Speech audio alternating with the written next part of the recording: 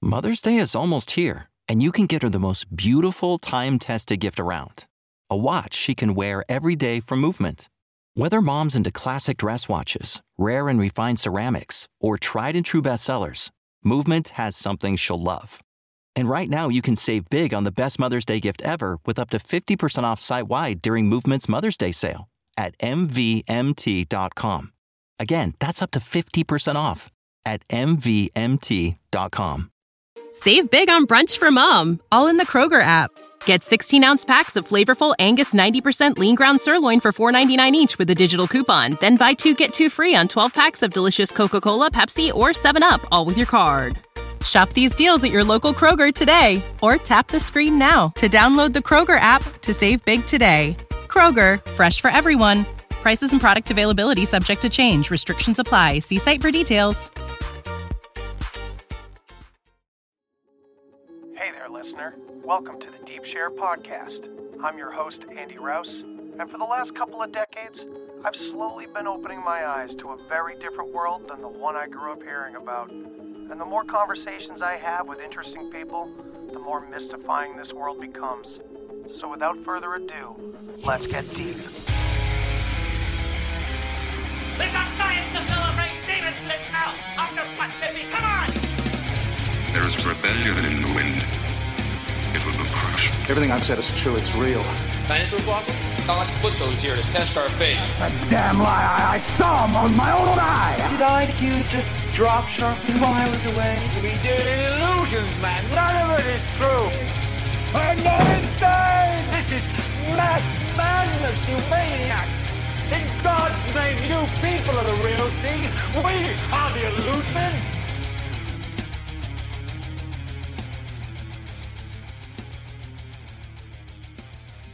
Welcome back to the Deep Share. I'm your host, Andy Rouse, and tonight I'm very honored to finally get to sit down with Phoenix Aurelius. How you doing, man? Hey, I'm doing great. Thanks so much for having me on the show, Andy. Thanks for coming on. I'm glad we could finally work it out. And we're going to have our friend Danunaki Dan joining us soon also, and that will be fun. But just to get us started, for those who may not be familiar with your work, let's get a little bit of background into how you got into the work that you do and what it's all about. Sure. So, yeah, I run a facility called the Phoenix Aurelius Research Academy. And although we do lots of things, one of my biggest passions is researching an art form called Spagyria. And it was created in the started emerging about in the 1520s, but most of the tenets were written down during the 1530s by a guy named Paracelsus. And he basically told alchemists of his day, who already had a pretty poor reputation because there were so many shysters trying to just make a quick buck and sell some snake oil, that instead of trying to transmute baser metals into gold, they should apply all of their alchemical knowledge and wisdom towards making medicines. And he created this really strong pharmacopoeia and medicinal style that eventually got completely bastardized, ripped off, and turned into pharmaceutical medicines. But all of the original principles are very much so in line with nature and very tied in with spirituality and psychology. And it's an actual laboratory tradition of being able to make medicines using alchemical principles and alchemical techniques and processes in labware. So for me, it really fits this like critical need that we have with all of the crappy healthcare that we have in our country and really just around the world, where it's more like death care than it is healthcare. So, so I research all of those things and how to be able to make them the very best, and to see what types of medicinal merits and medical virtues various substances from the past might have, and split test how to make them properly and bring them into the light of standardization and modern science. Wow. That's pretty incredible work. It's fun. It sounds fun. And it also sounds, like you said, it's perfect for the timing, because I think everybody's, as Terence McKenna would have put it, like the archaic revival is kind of here, where we're looking back and realizing how well we were set up at some point to live in harmony with nature. Not to say that everything was at peace perfectly all the time. It wasn't necessarily utopia, but we were in line with nature. So when things got bad, we knew how to handle them, right? Yeah, exactly. Well, at least a lot of the time. Yeah, it just depends on what time period you might look at and what culture. So it started in the 1500s, you said. That's interesting. Do you think there was any sort of primordial precursors that came before that period? Because, I mean, when you think about all these other mystical philosophies and traditions, they stretch back forever and ever. It seems goes further and further back the more we find out, you know? So alchemy actually has a long history just in the West. Before the 1400s, starting at about 1000 AD or CE, I guess we could call it these days, and maybe even slightly earlier than that, we start to see the Arab Moors introducing alchemy into southern Spain, and they inherited that from the Greeks, who had the Library of Alexandria, which largely got destroyed, but some of the text got translated into Arabic, of course. And so they had it for a while. They got it from the Greeks, who got it from the ancient Egyptians. And so there's this long Western heritage, historically speaking, of the alchemical tradition. And realistically, the Arabs were really, really advanced with alchemy and astronomy and a number of other things. They had their own type of Renaissance, basically, in the area between 600 to 900 AD in what is now currently Iran. And it was kind of like the golden age of Islam in a certain regard.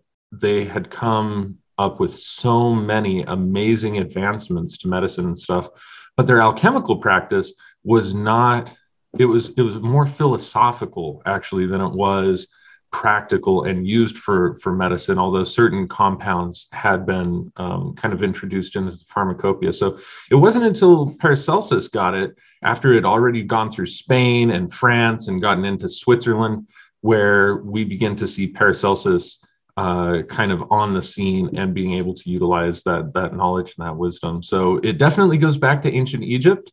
We don't know if the Egyptians were maybe inspired by certain Mesopotamian things, for instance, or what it is. We lose track of it there. Okay. Dan, how you doing, man? Good, man. Good. Nice to have you here with us. Danunaki and Phoenix Aurelius. Yeah. What's up, Phoenix? Not much, man. How you doing? I'm from the Rising from the Ashes podcast, so that's what I heard. I was like, Phoenix Rising from the Ashes. I love your name. Goes really well. Yeah, fits in perfectly. Yeah. I was gonna bring up: is there any Atlantean connections? A lot of people say that the Egyptians settled Egypt after the flood and after Atlantis sank. I know. Yeah, that's theoretical or whatever. Well, yeah. I mean, we have the same problem anytime that we start taking a look at Iron Age and before, the myths and the legends that come from that time period. And so as we keep going further and further back, we get these more mythological settings, not to disregard them in any way, shape, or form, but we can't show definitively that something came from one thing. But that is definitely something very important. So Hermes Trismegistus, the thrice great, he authored this singular tablet. It's only 7 paragraphs long, called the Emerald Tablet of Hermes. And within, I want to say maybe the past 20 or 30 years, there was another book that got authored that was allegedly channeled material called the Emerald Tablets of Thoth the Atlantean. And in there, basically what they would discuss is that same concept that you had. It was that Thoth, who became the Greek Hermes and the Roman Mercury, was one of the survivors of Atlantis who had traveled after the flood to Egypt and helped to establish colonies in that area of the world and gave them, mathematics and astronomy and sciences and art and language and all those other things. Mm-hmm. That makes sense. So let's get into spagyrics and what it is exactly and what it's used for in this process. Or what kind of process is it? So spagyria is cool. Its name actually describes what it is. It comes from 2 ancient Greek words. One is called spau, and then the other is called aieros, and spau aieros, spaiaros, or spagyria when we turn it into a Latinized form. And basically what it means is to separate and to recombine. And there's actually a third kind of insinuated or hidden step in there that's to separate, perfect, and recombine. And the whole concept of spagyria really says that everything, and this is unique to Paracelsus, okay? Before Paracelsus' time, he inherited alchemical cosmology that was influenced by the Arabs, and Al-Jabir had come up with this theory that there is this polar nature to the universe that alchemically can be described as sulfur and mercury. And so sulfur is the masculine aspect and mercury is the feminine aspect in this Jabirian kind of framework. Well, by the time Paracelsus gets a hold of that, he says, well, that doesn't really mirror nature because there's a third thing. If the spirit is what dissolves or is a menstruum, and the sulfur is the medicinal essence, then where's the salt, the physical body, the corpus of the material? And so he elaborated on the entire corpus of alchemical theory and cosmology in his lifetime single-handedly by introducing that principle of salt. And now what he says is sulfur is masculine, mercury is androgynous, and salt is feminine. And so we use these three things: sulfur, meaning soul; mercury, meaning spirit; salt, meaning body, and not directly meaning what we would refer to as the periodic table of elements, sulfur, brimstone, metallic mercury, or sodium chloride. So these are philosophic or archetypal principles that everything has, and we can break them down and see them on holographic levels. So that's kind of the basis of spagyria right there. It's it sounds like the trifecta. It sounds like the Father, the Son, and the Holy Spirit.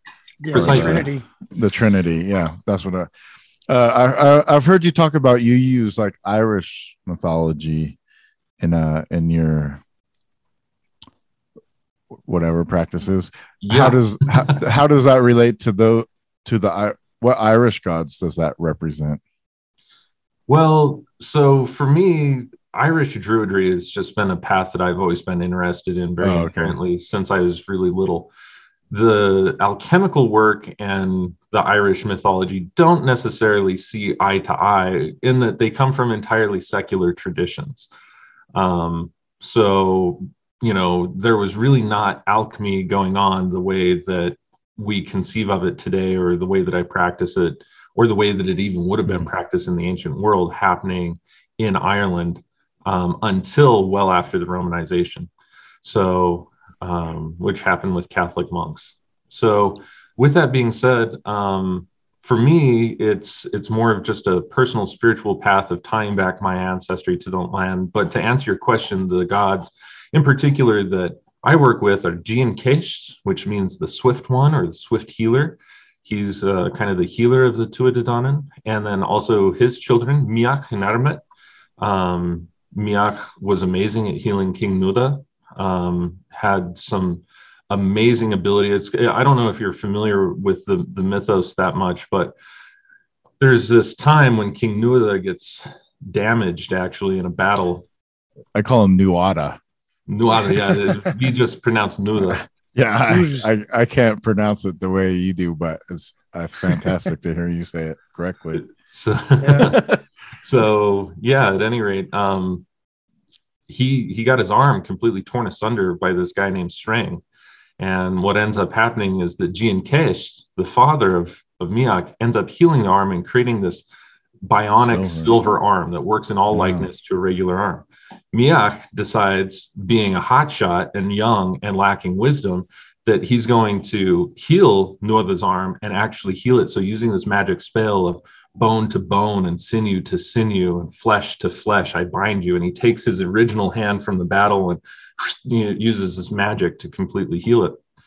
Well, Gian Ceist, his father, becomes so enraged about that because it was such a poor political move at that time that he ends up killing his own son. And from his son dying, his sister, then Gian Ceist's daughter, ends up coming up, finding the grave, weeping on it. And from that, every medicinal herb started sprouting from the ground. And Ermit rather, gathers all of the herbs and writes down all of the things. So only she knows all of the hidden properties of all of the herbs that are known in mankind.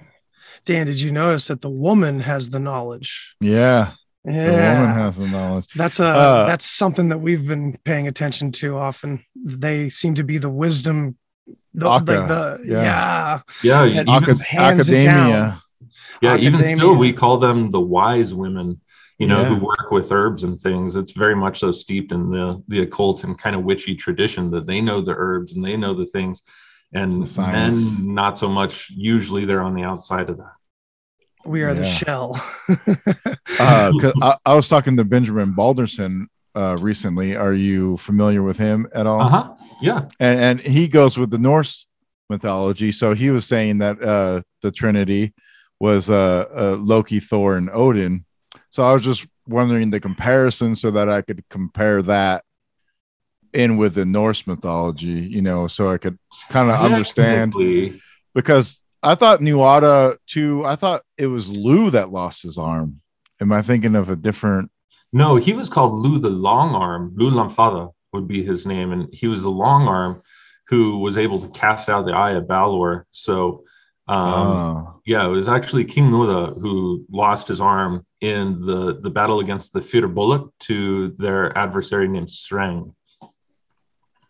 Yeah, that's so cool. It's and we all kind of know that these gods symbolize the same story or a similar story, so it is fun to kind of be able to connect them across the globe. I had Freddie Silva on at one point talking about the Anunnaki in Scotland and Ireland. It's just like, oh my god, it makes so much sense when you think about it. And I was curious, just to take it in a little bit of a different angle here, are you familiar with or not? Let me take that again. Would you consider something like ayahuasca like an alchemical process of some kind? I was thinking about it earlier because it's like you have the root of one plant and then you have the leaves of it. Maybe it's not. Maybe it's just cooking.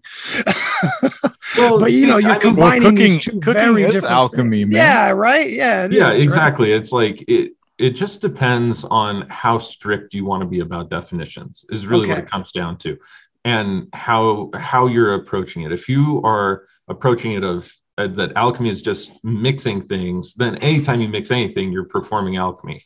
Right.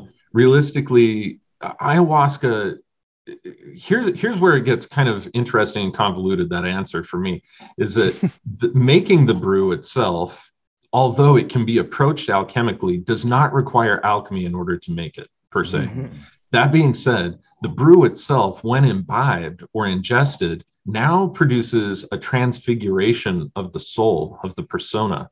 And so does it cause an alchemical process to unfold? Yes, but in the preparation, it doesn't take that. And that's unique because we put a lot of time and effort into preparations in order for them to be able to change consciousness and to extract the particular aspects of consciousness out of the plants to elicit certain things. So when you find master teacher plants, like psychedelic mushrooms, psilocybe cubensis and azarescens, and any of your other hallucinogenic mushrooms, including Amanita muscaria and other things, or whether you're talking about ayahuasca and mimosa bark and chacruna, cheliponga, whatever you're using, it's amazing. It's just really cool and kind of a phenomenon that those things exist. Yeah, it's like all things being fractal in my mind. It feels like, the psychedelic alchemical process is kind of what we've always been reading about. It may not have been done with psychedelics. Like, for instance, I can't remember who you were speaking to, but I heard you, Phoenix, talking about how like adrenochrome being like the easy way out. Whereas, they're not practiced alchemists. They're not doing the work. That's not what these kinds of people are about. It's a little different, it's the easy way out. And I've kind of had to wrestle with that with myself with like psychedelics, because I used to see it as like, why take the stairs or why climb the mountain when you could take the jetpack? But now it's like, ah, man, but the process of getting there, you learn so much and you gain so much. So it's such an interesting duality there, you know? Well, it's like all the wise masters. They always advise us, it's not about the destination, it's about the journey.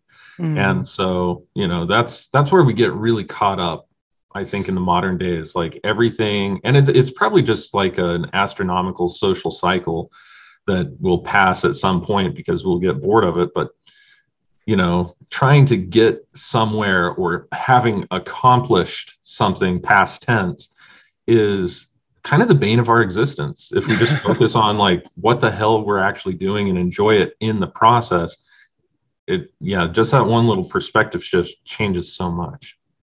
That's very Eastern. It's very Buddhist almost, like, experience the now and don't worry about the past and don't worry about the future. Just stay where you are. And I feel like people see that as a cop out when they don't understand it properly. They think it's laziness or something. And it's such a Western philosophy to that's embedded in so many of us, Yeah. What are you going to say, Dan? The alchemical process sounds a lot like the Garden of Eden too, how they separated the humans and then perfected them and then put them back into regular society. Yeah, it's true. Interesting. Yeah, it creates alchemy is cool because basically by any other name, people would be able to utilize the exact same science and write excellent music or understand the rotation of the stars really well or understand geometry. All of those are just different manifestations of the same core archetypal language. So I feel like, realistically, people are already using alchemy all the time. And when you get right down to it, you can alchemically decrypt, so to speak, any story or, movie or song or anything. You can break it down and you can begin to see that deep alchemical symbolism because realistically, it pervades absolutely everything. I used to teach tons of classes, about a decade ago. And one of the things you get, just like 30 or 40 people off the street, not all being on the same page. So to put them on the same page about alchemy, it was like, let's just talk about alchemy in terms of the transformation of energy. Okay, a very broad definition. It's like if energy is constantly changing form, transforming, and alchemy is the art and science of transformation, what is it that happens that isn't alchemical? Yeah, there's nothing outside of the realm, really. Yeah, exactly. It's the name of the game. It's like, as long as you understand how things transform and how to catalyze those transformations, now you understand it and can kind of work with it. It's a perfect tie-in consciously. Is that maybe what so-called like enlightenment really is just like you breaking yourself down in the alchemical process? I think so. Either of you guys ever see Jodorowsky's movie called The Holy Mountain? I've heard about it. I've heard it's very, very weird. It's okay. So if you've ever seen, but I'm into weird. It's okay. Yeah. If you've ever seen like A Clockwork Orange or other things, it's like, it's one of those movies that's going to shock you and it's going to completely make you feel uncomfortable.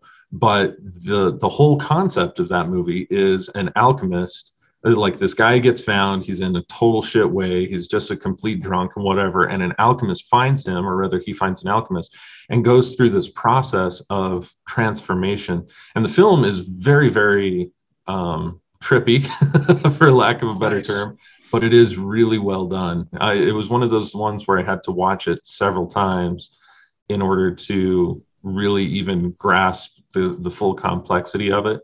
But that show explains, or that movie explains in graphic image what it would take me novels and novels and novels, or huge amounts of tomes, to really sum up. So I suggest the entire listener base take a look at that movie, but don't do it around kids.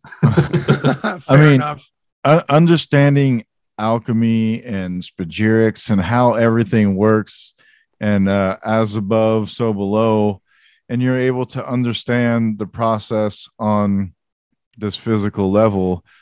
How come we today, not necessarily you, but scientists and science hasn't like figured out like what the universe looks like, or what the ocean is, or what the earth is made out of? Why is there so much back and forth and debate about what it is? It seems like if there's a science to it with alchemy, we could figure out everything.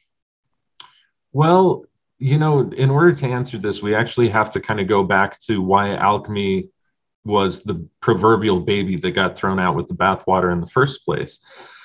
And that's because its language was really limited, even though it's absolutely brilliant to speak in archetypes. When I say the sulfur of gold, the mercury of gold, the salt of gold, and I limit that to all of the possibilities of talking about the constituents physiologically that can exist inside of gold, now people with their chemistry were at a point, in the late 16th and 17th centuries, coming to a point where they were beginning to see that actually there's probably more than that. There's more than just the four elements of fire, air, water, and earth. There's probably more than just the tria prima of sulfur, mercury, and salt. And they were lacking terms to be able to describe these very unique substances that they were able to repetitively make. And so they broke away from the philosophy with that terminology of sulfur, mercury, and salt, the four elements. And they started creating a periodic table of elements showing all of these different things. And it was born by necessity. In fact, the limitation, like the lab work had become so advanced that so many new things were being created, actually, that the limitation of the language and the expression of the ideas needed to break down. And so these two things separated, basically. But I look at them in the same way that I look at the plant kingdom, is that the soul has two levels to it, two aspects to it. Has the higher soul, which would be the essential oil and the volatile oils of the plant.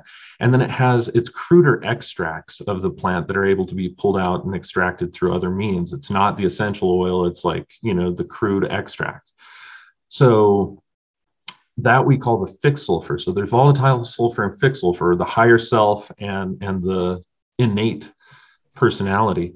These types of things, they needed to be separated so that we now can take a look at them together. I can say on a physiological level, this plant now has 87 different phytochemicals. And of those 87, when I extract it, I get these and these and these, while at the same time incorporating the archetypal theory and tying it back into spirit. So we haven't been at a deficiency by having both of these sciences. It's just time to start blending them and merging them back together again. But just like everything, it had to separate in order for it to recombine. And those are natural cycles that you'll see all the time. The more you resist those types of changes that need to happen, the less conscious and the less aware the society becomes. It's always best to just allow things to happen and to play out and to understand what the broader scheme is going to look like. Alchemy had to go through an alchemical process. Yeah. Go figure. Even it is not, Yeah. That's as above, so below, man. It's the fractal fantastic nature, right? It's this one archetypal thing that seems to just repeat endlessly. And if you just are aware of it, I can see it in two different directions, because I feel like I experienced that under psychedelics at one point, where I witnessed the repetitiveness, what is that word? Repetitivity of like reality and consciousness at like a very fast rate. And it was as if I understood what insanity was. I was like, okay, how can this become still? And then it just was.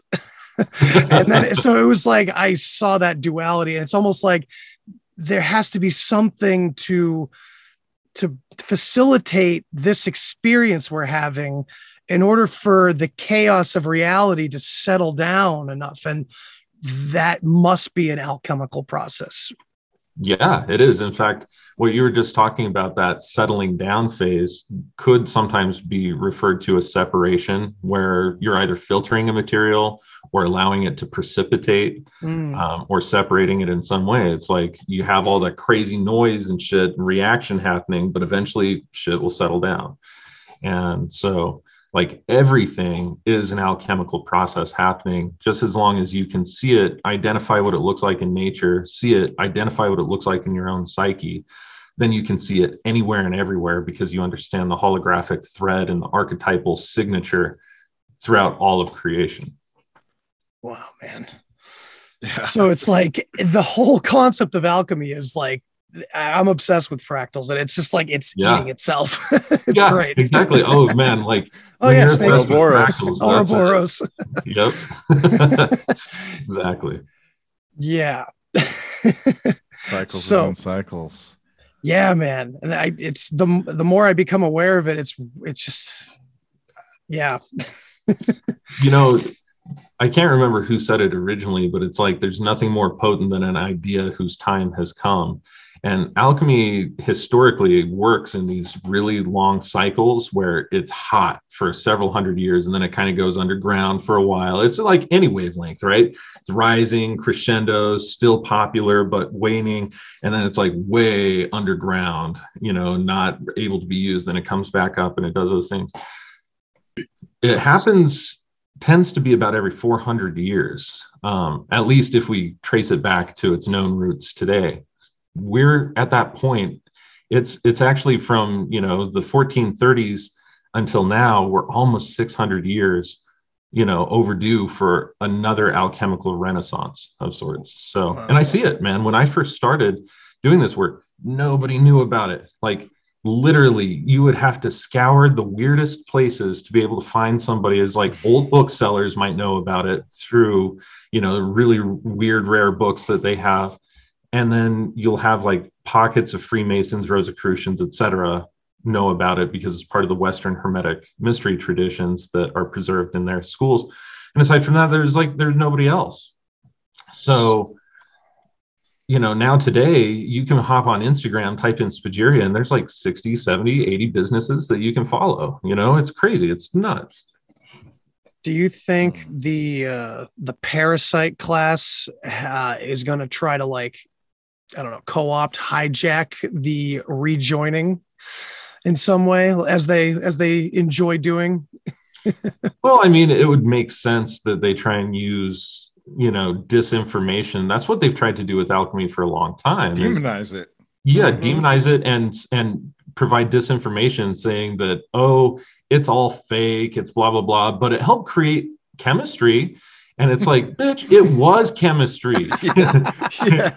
Like, you know, so well, yeah, because chemistry, the word itself goes back to chemet, doesn't it? Yeah, it does. So there you go. I mean, it's ancient Hermeticism right there.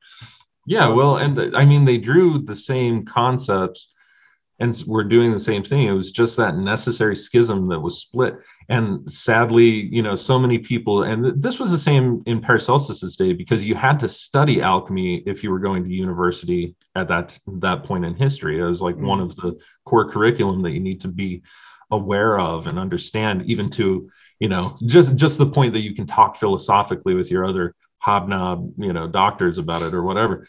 But they built an institution of academia at that time in Renaissance Europe that if you were outside of that, you were very much so looked down upon. And that was where Paracelsus was. He was fluent in Latin and could read and write Latin just fine, but he chose to write in German, the language of the people, to make his ideas much more accessible. And I think that that's really what makes his work so popular over the next 150 years after his death, and led to people like, you know, most people when they hear about Paracelsus in a textbook, it's like, he invented iatrochemistry, which is the basis of modern pharmaceutical medicine today. He also invented the field of toxicology.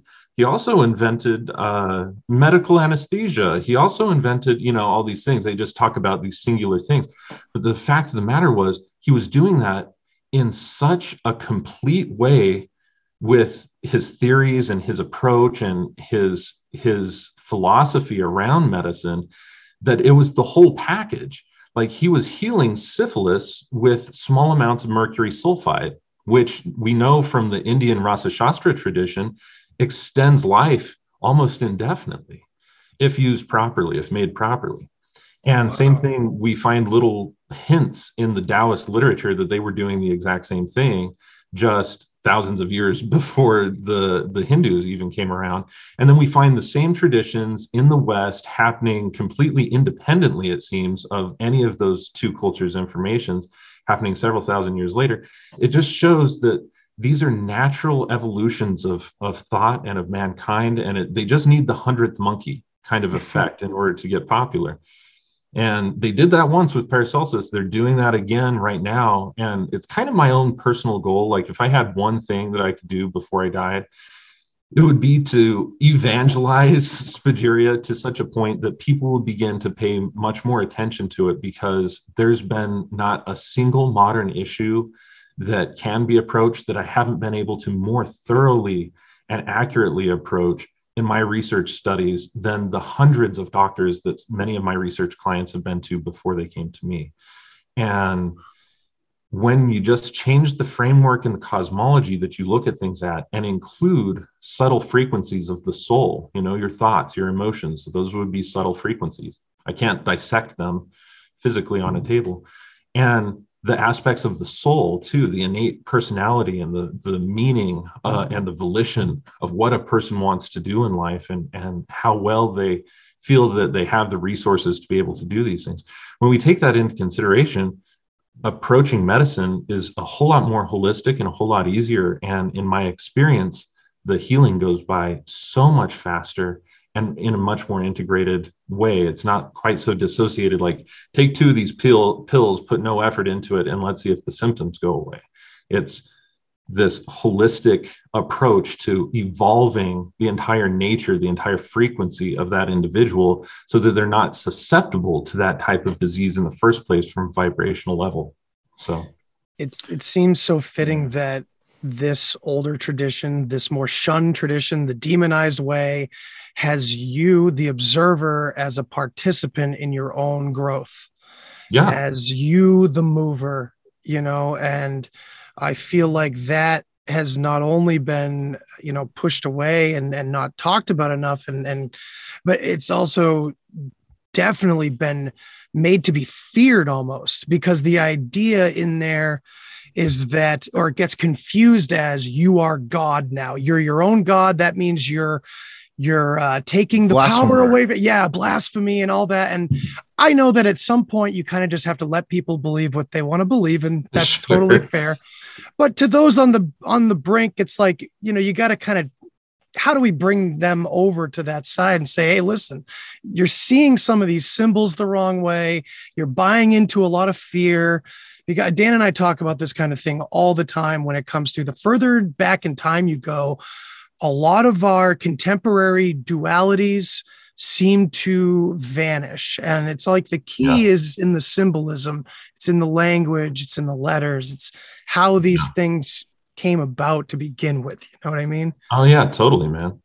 And so just a little bit more on that, I guess. Like, how do we help people to kind of throw off the fear? And if they're interested in the symbolism, even if they're afraid and they're saying it's all evil, how do we kind of, what is a good example to show people that the symbolism of the ancients is not, like, we've come to a point where people are afraid to worship nature because they think it's antichrist. And that's a really sad state of affairs.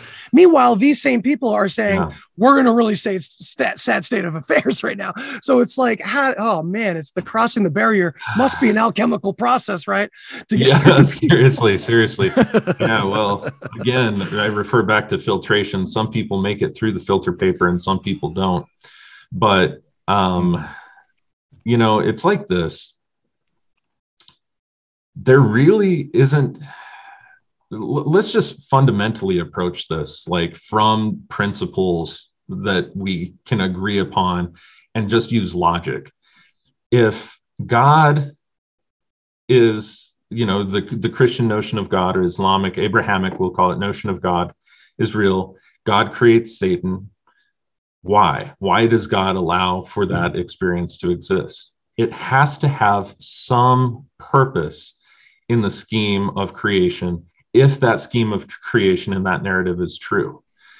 in which case I would just simply ask people who are listening with closed mind, or who think that all ancient knowledge that did not originate after the advent of Christianity in the Roman Empire is evil in some way, is that it must also have a place. If it's evil, or if it's corresponding to Satan, if God continues to allow Satan to exist, then there must be some importance to that.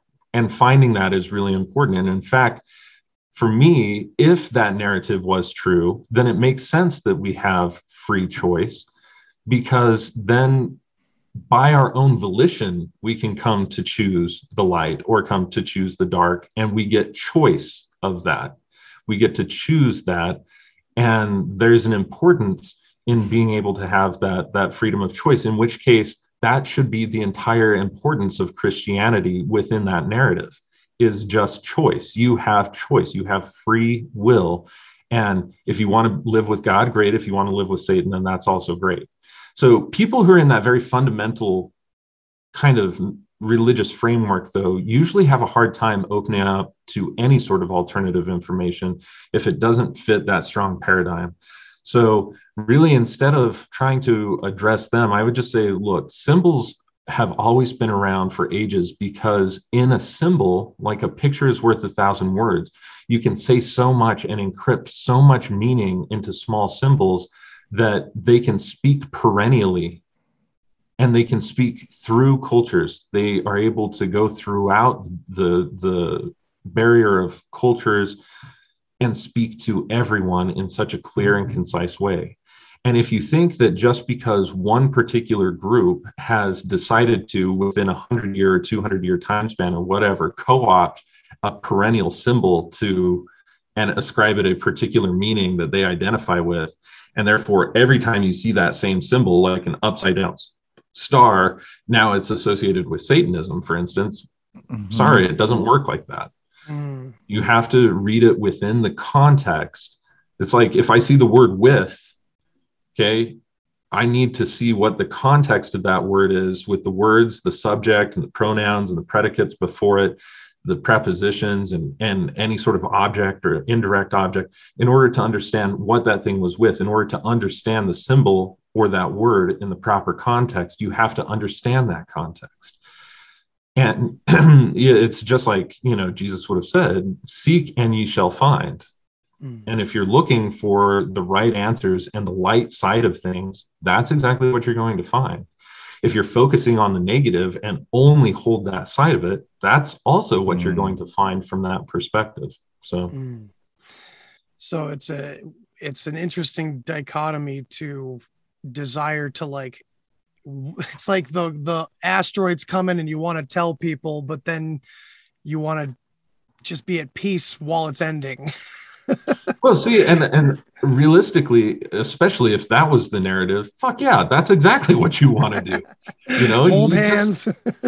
Trying to tell the people that aren't aware that there's an asteroid coming, even though probably it's all over the place, people are chattering about it everywhere, but they want to believe that it's not happening because it makes them feel better for whatever reason.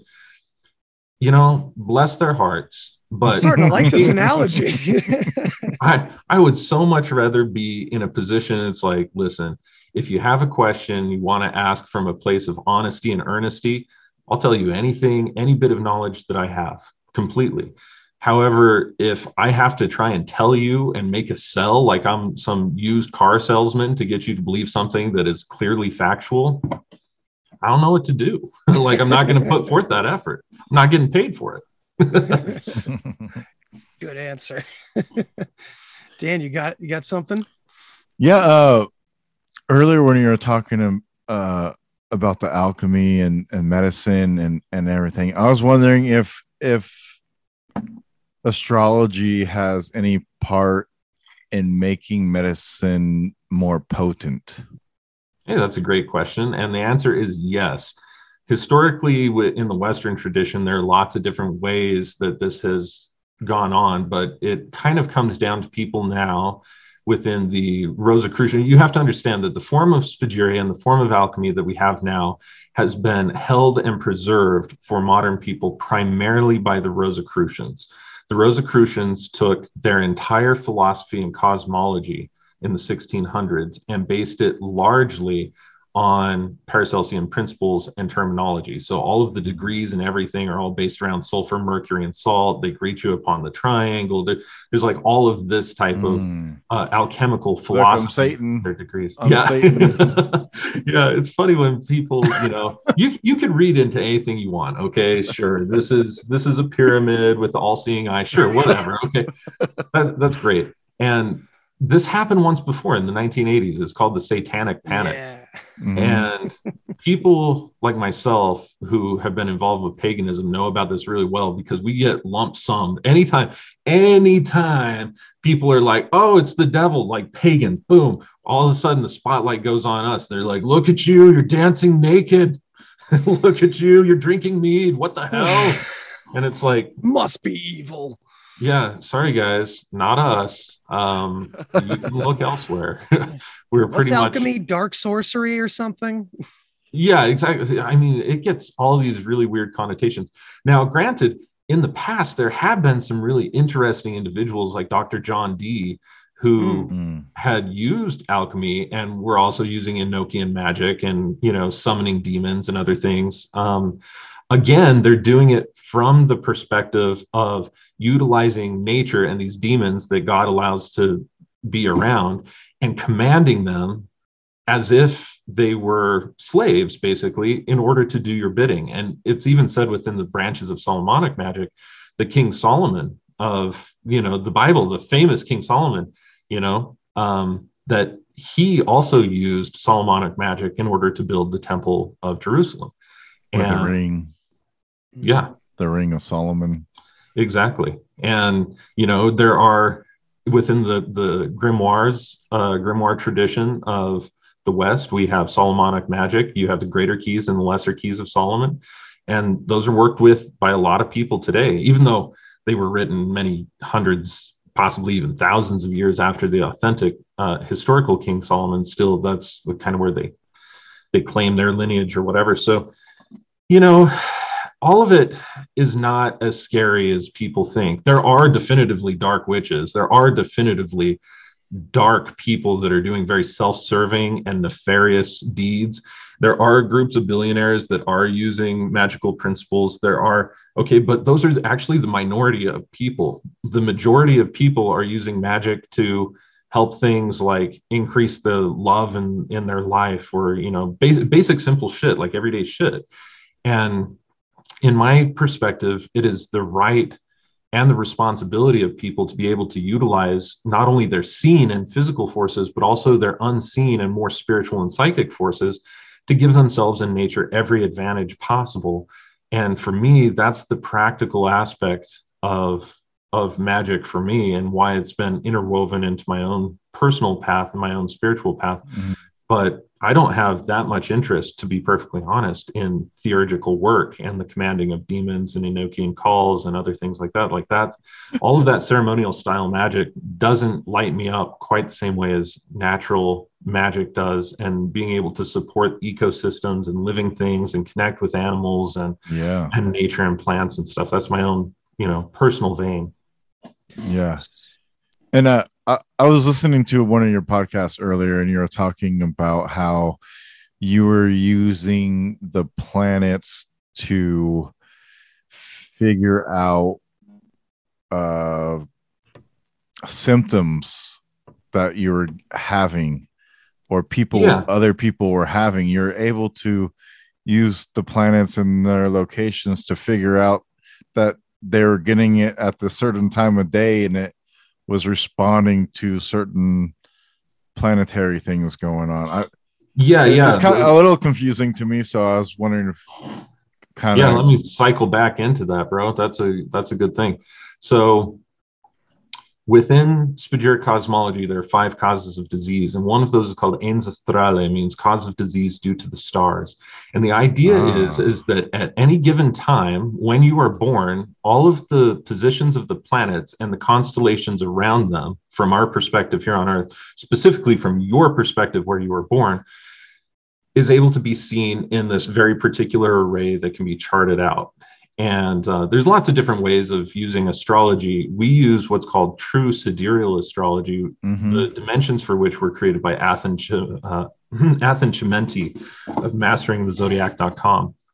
And basically, it maps out an astrological map of the sky the way that it actually is, with 13 constellations, and not all of the constellations are a perfect 30 degrees. Some of them are much larger in the sky and some of them are much smaller in the sky. And so the true sidereal chart actually shows those actual dimensions as best as possible, almost near to what the International Astronomical Union would.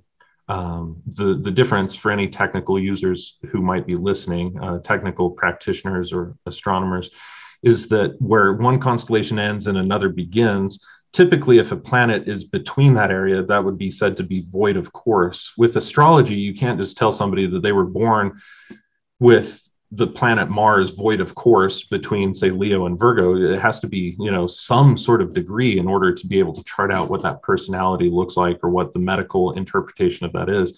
So what we do is we take the halfway point of the beginning of one constellation and the end of another, and we draw that point halfway, and that's where the cusp is for the actual astrological interpretation. Then we basically say that 3 degrees on either side of that should be considered a blend of both energies. So that area that astronomically would be void of course, we don't read, we just kind of read it as a blend of both, in this case, Leo and Virgo traits right there in those windows. But aside from that, it's perfectly astronomically correct.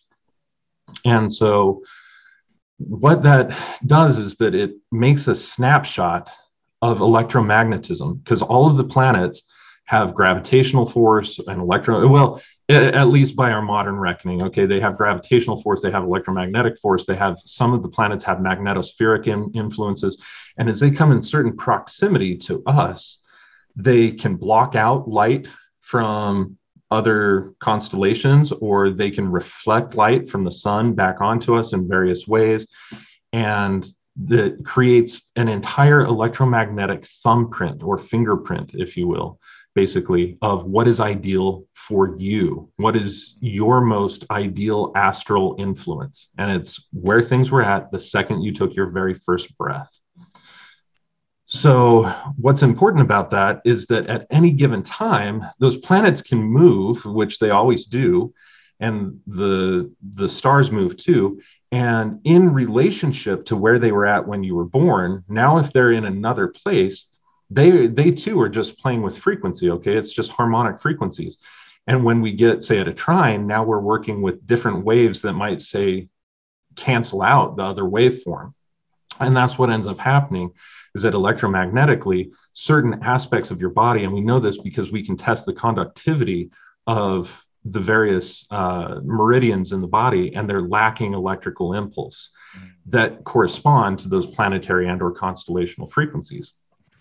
And so we can see that there's a direct relationship between the cosmos and the energy body of the human individual, especially their etheric body with their meridians. And in the East, you could go so far as to point out all the points of the nadis. So with properly crafted medical astrology, using the right form of astrology, we've been able to, with 100% accuracy, identify what is causing those issues from an astral perspective, to be able to understand that and put that on paper for the first time in human history, as well as beginning to understand how to completely eliminate those causes of disease. And what's interesting, again, with 100% accuracy, is that we're not only able to identify them, but we're able to utilize the SE5 and astronomical broadcasts through the quantum scalar technology that we have to completely eliminate that imbalance. And when we do that, that person's disease or condition that they were working with, that we identified was due to ens astrale, just suddenly disappears. So there's a strong correlation, such to the degree, with 100% accuracy over hundreds of people, we can say that there is a strong correlation to the point of almost causation. And I don't know what else I need to do in order to show causation, but that's the ultimate goal. So if the planets are affecting our personality based on their vibration and their signals that they're sending, do earthly things also have an effect on our vibration and our signal, such as sure, 5G towers or microwave ovens or all of it? So anything. I mean, I recently on my own podcast, I just interviewed Dr. True Ott. He's got a crazy name, Dr. True Ott. We were talking about harmonic resonance because he wrote this awesome paper by that same name that basically showed how to, by using physical equations and principles that already exist, be able to convert the molecular weight and or atomic weight of anything through an algorithmic mathematical expression into a frequency, and then how to be able to, using musical frequencies, cut down or increase the octave simply by dividing by 2. So that was really interesting because that really points to, in the strongest science that I've ever seen, that everything that we see is vibration. When you're eating all of these minerals and stuff, the reason why they're important to us is not so much because they're physical minerals, but because that is the most condensed form of that vibration that we can see and interact with. It's a lower octave of a vibration that we're able to interact with as a multidimensional vibrational being. And when we start to see the universe as vibration and not just as some hippy dippy loose metaphysical term, but really as something practical that we can interact with and experiment with using various Hertz frequencies, just on the small perspective that we can see and hear in that electromagnetic spectrum, we can begin to see some absolutely stellar things happening with health and wellness, just like Royal Rife was doing. And with a wide number of other things, including consciousness. And the truth of the matter is the military technology has already knows this. There are tons of ultrasonic weapons and subsonic weapons and other things like this, where by any other name, that's what we're using is electromagnetics. We're using frequencies, Hertz frequencies, things that can be measured as Hertz in order to impact consciousness, in order to impact wellness, everything. It's important. There's a theory out there. I'm going to butcher it unless I read it, but it's something to do with the Sumerian kings list actually being like allegorical for some sort of frequency setup I'd like to pull that up because I think you'd find it interesting if you haven't heard about it. Dan, ask something. I'm going to look this up. Fuck, man, I don't know, dude. It just seems so. It's amazing to me that, because for so long we've been told that astrology is stupid, or it doesn't really tell you anything, but it really seems like the planets and everything in their orientation really does affect everything that happens to us on this planet. And by understanding that, because a lot of the ancients were all astrologers, right? They're always watching the fucking stars. So it's almost like they were prophetic and they knew what was coming because they were able to observe the planets and they knew, they were able to calculate it based on that. That's the most important thing. That's actually the secret of the Druids, realistically. We have in all of the existing remnants of Irish bardic literature and poetry, we see that the Druids are oftentimes looking at the sky. Like another Druid will come and approach this Druid and interrupts him, and it always says, like, he was looking at the sky. The reason is, and this is what I think, and there's actually a pretty substantial amount of evidence to this with guys like Anthony Murphy and other things, where all of the megalithic structures littered throughout Ireland and the British Isles are actually aligned so that they would not only understand astronomical, like general astronomical cycles, like lining up to, say, the sunset or sunrise on winter solstice or summer solstice. Okay, that's just like, that's the tuning that they needed to be at. That's not the purpose of that thing. The purpose is, and it's usually elaborated in lots of different swirls and other things, is what cycle they were watching. Some of them are lunar calculators, some of them are Venusian calculators, some of them are Saturnian calculators, and they all correspond to different archetypes that those planets correspond to. So you might be able to say, like, all of these medicines that correspond to Venus should ideally be made during the time when we look to this stone and Venus can be seen right above it. And then they can go out, harvest it, make it, and that's when it has its ideal astral presence and ideal astral potency and medicine to it. Wow. So I think that most people in the very ancient world, we would even call this the monolithic world, were attuned to the frequency of the stars because they were mostly not sheltered from it. Okay, when you're out underneath the stars, you're infinitely more susceptible than when you have created a space and a geometry all of your own, like a house or a dwelling, the way that we think of it today. When you're in huts and stuff, those stars, their light penetrates. And if you can see their light, then of course the frequency is hitting you. Of course it's impacting you. Of course it's interacting with you, even when you can't see it. But when you can see it, then you know for a fact that that's what's happening. So all of these stars make a huge impact on different aspects of our psyche.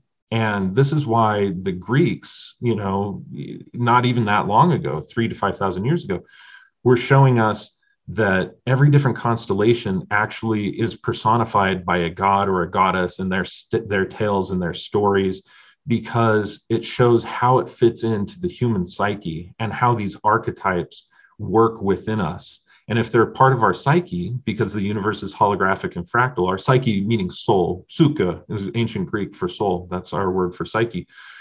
If that's, if it's holographic and fractal, then those very same principles live inside of our body. And so it's said that Aries governs the head, and Taurus, the ears, nose, and throat, and Gemini, the trachea and the lungs and the arms, and so on and so forth, all the way down like through the chakras. the feet. Yeah, exactly.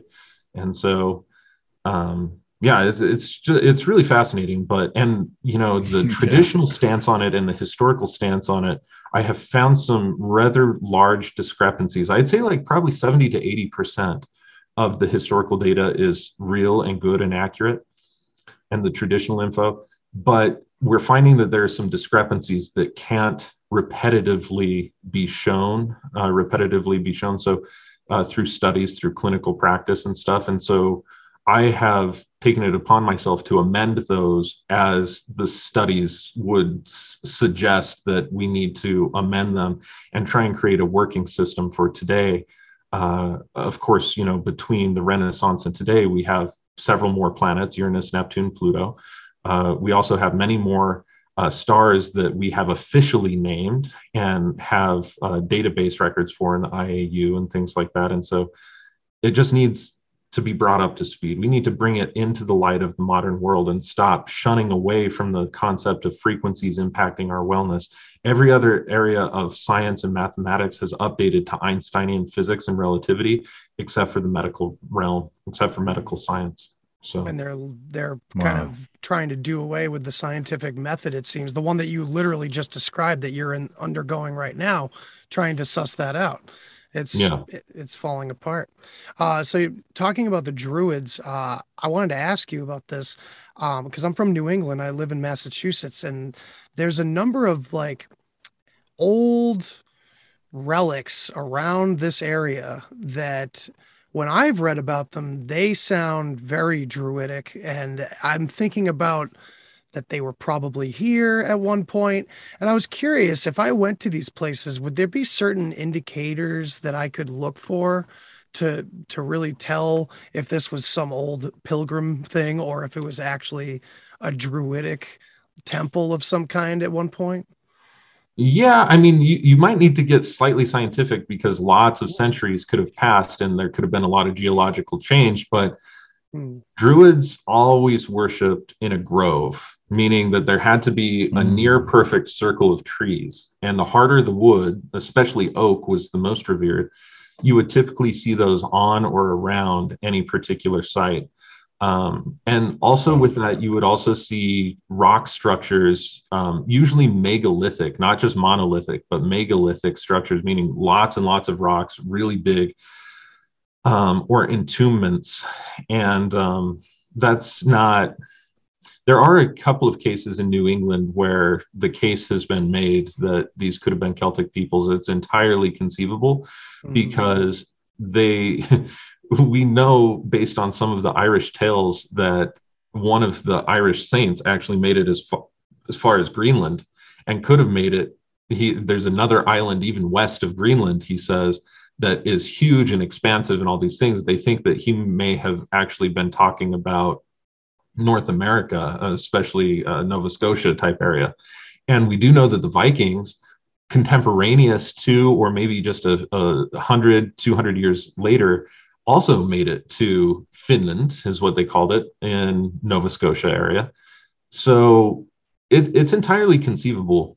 There is also a lot of conspiracy talk and some well pointed out thoughts that Druids and very early Scots and Irish people actually made it into the Appalachian Mountains as well, long before the Irish diaspora or the 18th century. So, oh wow, that's interesting.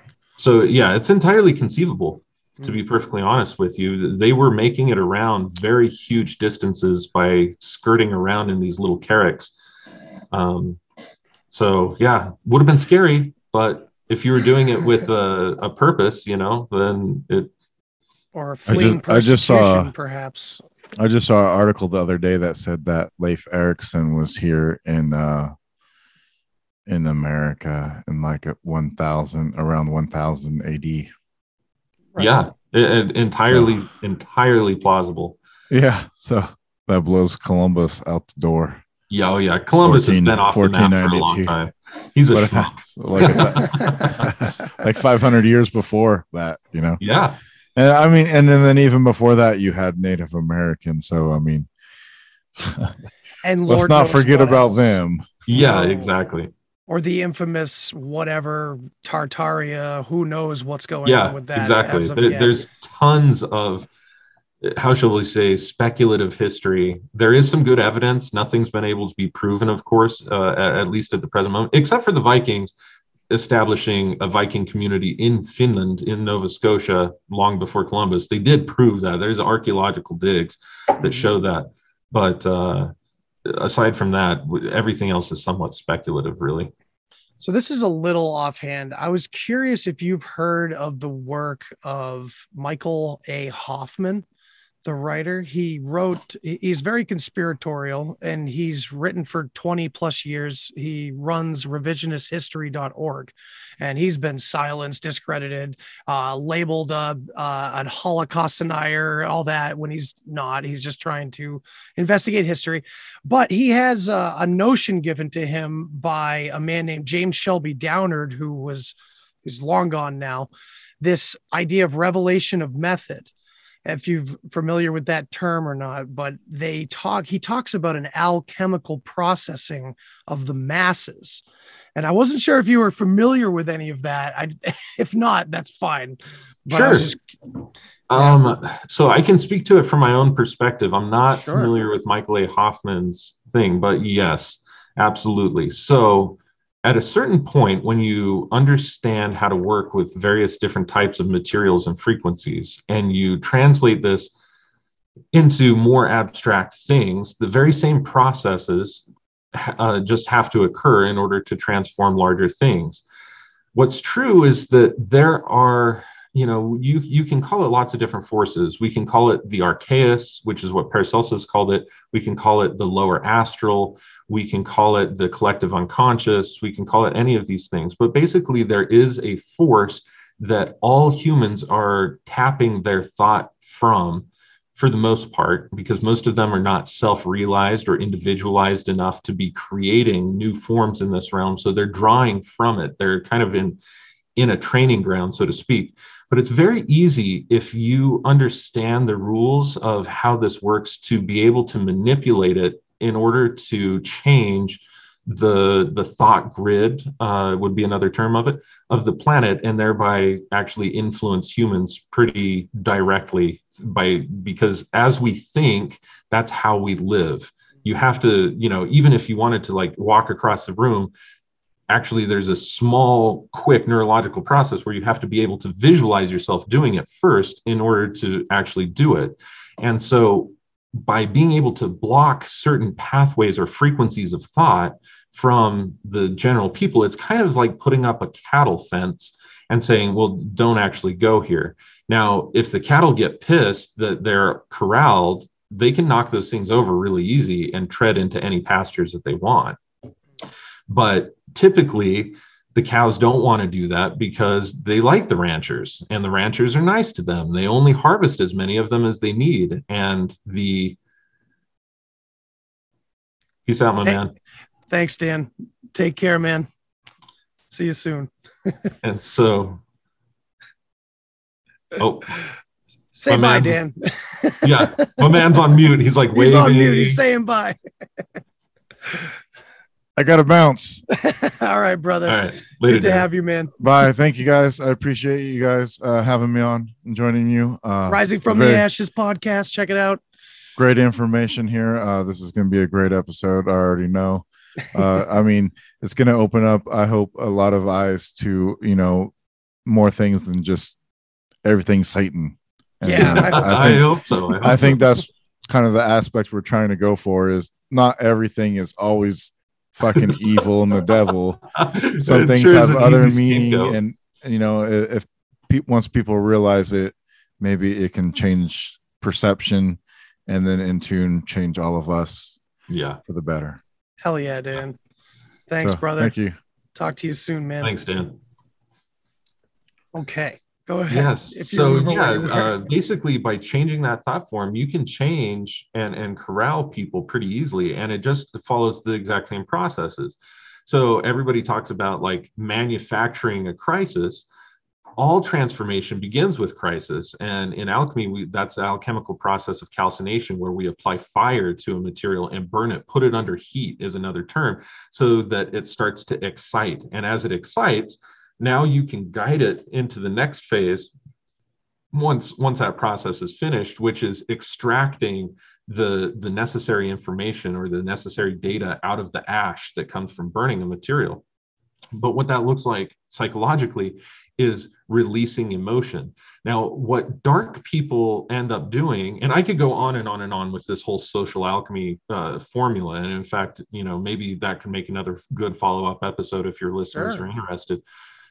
But basically, those who are in the know of this process are able to utilize it in order to negatively restrict other people from going into these other forms of thought and ideas. Because right now, it's really sad to me that we're 200 or 300 years after the Declaration of Independence has been written, and we haven't come up with a more perfect idea of government. Like we're just really lazy. If we were to put any amount of effort into thinking about these things, we can perfect this or make it more perfect, right? Which is what the Declaration wanted to do, is to make it a more perfect nation. And we constantly want to be on that scale of evolution where we're constantly trying to evolve. But what's necessary and what's true is that when social things end up stimulating a crisis on a social level, the entire community evolves. And if you know how to steer the emotional energy, then you can evolve it in your favor if other people aren't aware that that's the name of the game. So from my perspective, it's not that there are evil people out there, it's that there are unconscious people out there who are allowing themselves to be basically predated upon and corralled and moved and have their energy emotionally and in the realm of thoughts harvested and predated upon because they don't know how to play the game. That's really the thing. Once you understand it, now you can take control of your own personal evolution And that typically involves shutting yourself off to very select forms of media. It involves shutting yourself off from outside influence so that you can hear the rhythm and the pulse of your own beat and work and really transform that. And if enough people were to do that, there wouldn't even be enough people for the mainstream to corral to make that big of a difference. I think we're starting to actually see that over the past 5 years. I've seen consciousness kind of explode, but it's still in a relatively early phase. Give it another 20 years, 50 years, 100 years, something like that, and the process will be even more intense and more accentuated. So, or hopefully maybe it'll be exponential. Maybe it'll be 10 years. Who knows? Usually things like that are, because like I said, it's like that 100th monkey thing. Once there's a critical tipping point, now suddenly everybody just knows it.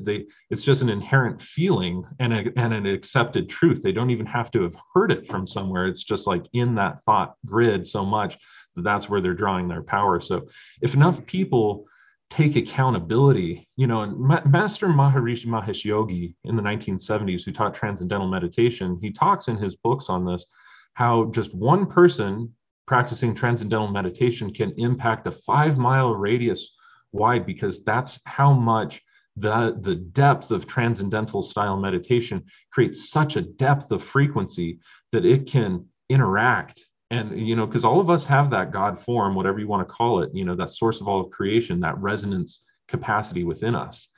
And just one person holding it resonates. And each of the rest of us who have that within us, it's just like if I hit this tuning fork and sound it over here and have the same tuning fork over here, this one will start to resonate through the principles of harmonic resonance.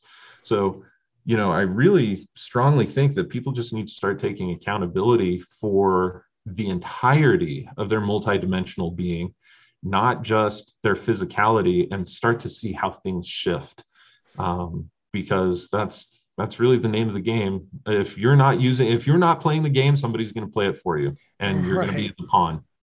So what about this aspect? Some people suggest, and maybe this is the more conspiratorial side of it, that they have to tell us what they're doing in whatever way they want. Maybe we don't understand it, but they have to tell us because of karma. I've heard this many times, but I've also read the Gateway Process document and read Robert Monroe's work on binaural beats and all that and astral travel.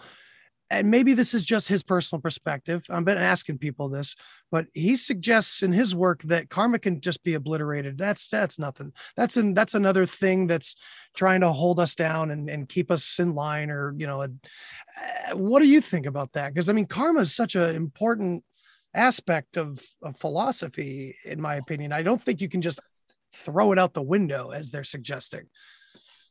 Well, I have a couple of different ways that I can answer this. I'll start off by answering this from the magical perspective. There are entire schools of training where, especially within dark magic works, where you skirt all of the karma that you build in this lifetime and accrue it for a future lifetime so that you can attain your selfish goals, whatever it is that you want to in this lifetime.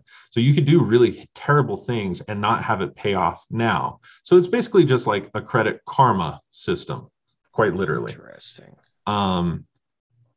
That being said, you can never permanently shuck any responsibility. Karma literally in the Sanskrit just means doing. You can't get away from action. Right. You sleep, there's a reaction to that action. You breathe, there's a reaction to that action. There's a reaction and an action to everything. And so you can't get away from the doing. You can't get away from the interaction with others. You're building karma with every relationship, no matter how good or how bad. And there's no such thing really as good or bad. That is the Maya. That is the illusion to the cosmic dance of Lila, right? As we talk about it within the Hindu concept. So I think that what people are missing, oftentimes the conspiratorial crowd, which is interesting because the majority of my business has actually come to my work through what they would consider to be like conspiracy websites and podcasts and stuff like that. It's very similar to what we're talking about. But I think that oftentimes they get caught up in the Maya of things, in the illusion, and are very quick to polarize and to point fingers at who is an aggressor and who is not an aggressor. If you were a billionaire, and I do this meditation a lot to develop compassion. If you were a billionaire or a trillionaire, let's say, on this planet, and you knew that you had the resources, if you cleverly invested in the right things, to steer humanity in a way where, even though it doesn't want to take accountability for itself, you could help it be less destructive against itself. But that will hurt many, but it's also going to be the best thing in the long run. It's like thinning out the herd for the benefit of the herd. Is that not what you would do? See, the road to hell is paved with good intentions 100% of the time. And so you really don't know how evil something is until you're seeing it from the perspective of the person perpetrating it, who probably thinks that they're doing good. There is a small portion of the population, very small portion of the population, that does otherwise, that does evil, dirty deeds because that's what they want. And they are wholeheartedly devoted to that for one reason or another. Some of them are just driven by entities, and others are really psychologically kind of fucked in a way that that's where they derive their sense of pleasure. Probably from a lineage rife with this behavior over and over and over. Precisely. That's usually what ends up happening. Narcissism is handed down. Yeah, trauma begets more trauma. Absolutely. So got to work towards breaking those generational curses now. Exactly. So it's not that the people that are at the top that are doing things aren't doing bad things from the perspective of the ordinary everyday Joe. Absolutely they are. But they're also doing the best with what they have and the way that they see things from their perspective to fix the situation as best as possible. What we need is infinitely better communication. And actually, at the heart of it, what we need is infinitely better accountability. If people could be more accountable for their own lives and the lives of other people around them, then we wouldn't need to have quite so much government or dictatorial force forcing us, corralling us, moving us in these very particular ways. We would be able to take accountability for what works for us in our particular areas and circumstances, ask for help when we need it, provide help to others when we can spare it. And it works very organically. I've seen it many times. Okay. It's just something that on the whole, people need to get real about, and I think we need to have a framework of what does it mean to be human in the 21st century. If we could actually answer and provide principles and key points that are collectively agreed upon by, small groups of people or even larger cultures of people, then we would actually begin to see the type of world that we want to live in. Instead, we are focusing most of our energy, collectively speaking, on noticing the division and how poorly other people are governing us, while we are not in any way, shape, or form taking all of the steps necessary to govern our own lives. Because that starts on the level of our thoughts, and then the level of our emotions, and then trickles down into the physical body. So when people are like, I can govern myself, but then they say really irresponsible shit right after that, it's like, I don't think that you are in control of your own thoughts right now.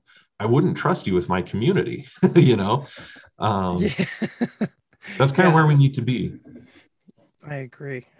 Well, this has been a real honor, man. And I would absolutely love a follow-up that we can dive way into a particular topic. Absolutely, man. Please tell my listeners where they can find you. Sure. Thank you so much for that opportunity. Anybody who's interested in following my work, you can go to my website at phoenixaurelius.org. It's just my first name, last name.org. From there, you will see a huge website. We have if you're brand new to the website or don't know anything about alchemy or spagyria or what I do, Noriana, my partner and co-owner of the Research Academy, has posted up some videos of where to start. Those are up on the homepage. You can just click there, watch those videos, do things. But basically, I'm kind of like a Patreon, but we don't have to have that same style. So you'll notice when you go to my store, if you want to buy anything, it says fund this research now. So basically all of your purchases help to fund the research that I'm doing on understanding the plants through alchemical framework and linking that up with modern chemical framework, performing what we call intrinsic data field analysis, which is a forward-thinking quantum scalar form of interacting with and inquiring about various data, and running clinical trials and all the other things that we do here at the Academy, which you can also find out about on that website. That's excellent, man. And I was really interested in all your work before, and now I'm engrossed. So I'm definitely gonna. And your website, for the listeners and viewers, man, your website's incredible. It is massive, and there's a wealth of information on there. And I'm gonna dive deeper into it too, for sure. And I really look forward to talking to you again, man. I really appreciate it. Man, likewise, Andy. It's really been a pleasure, brother. Thanks, man. All right, everybody, have a great night. Thanks for listening to this episode of the Deep Share Podcast. If you want to hear more, then hit that subscribe button. Follow me on all the social places. And remember, think for yourself, but don't always believe what you think. Till next time. Human sacrifice, dogs and cats living together, that's hysteria. Enough, I get the point. You have meddled with the primal forces of nature. And you will atone. What do we know? What do we know? If I know what we know, then I can tell you what we know, and if someone else knows, okay? I mean...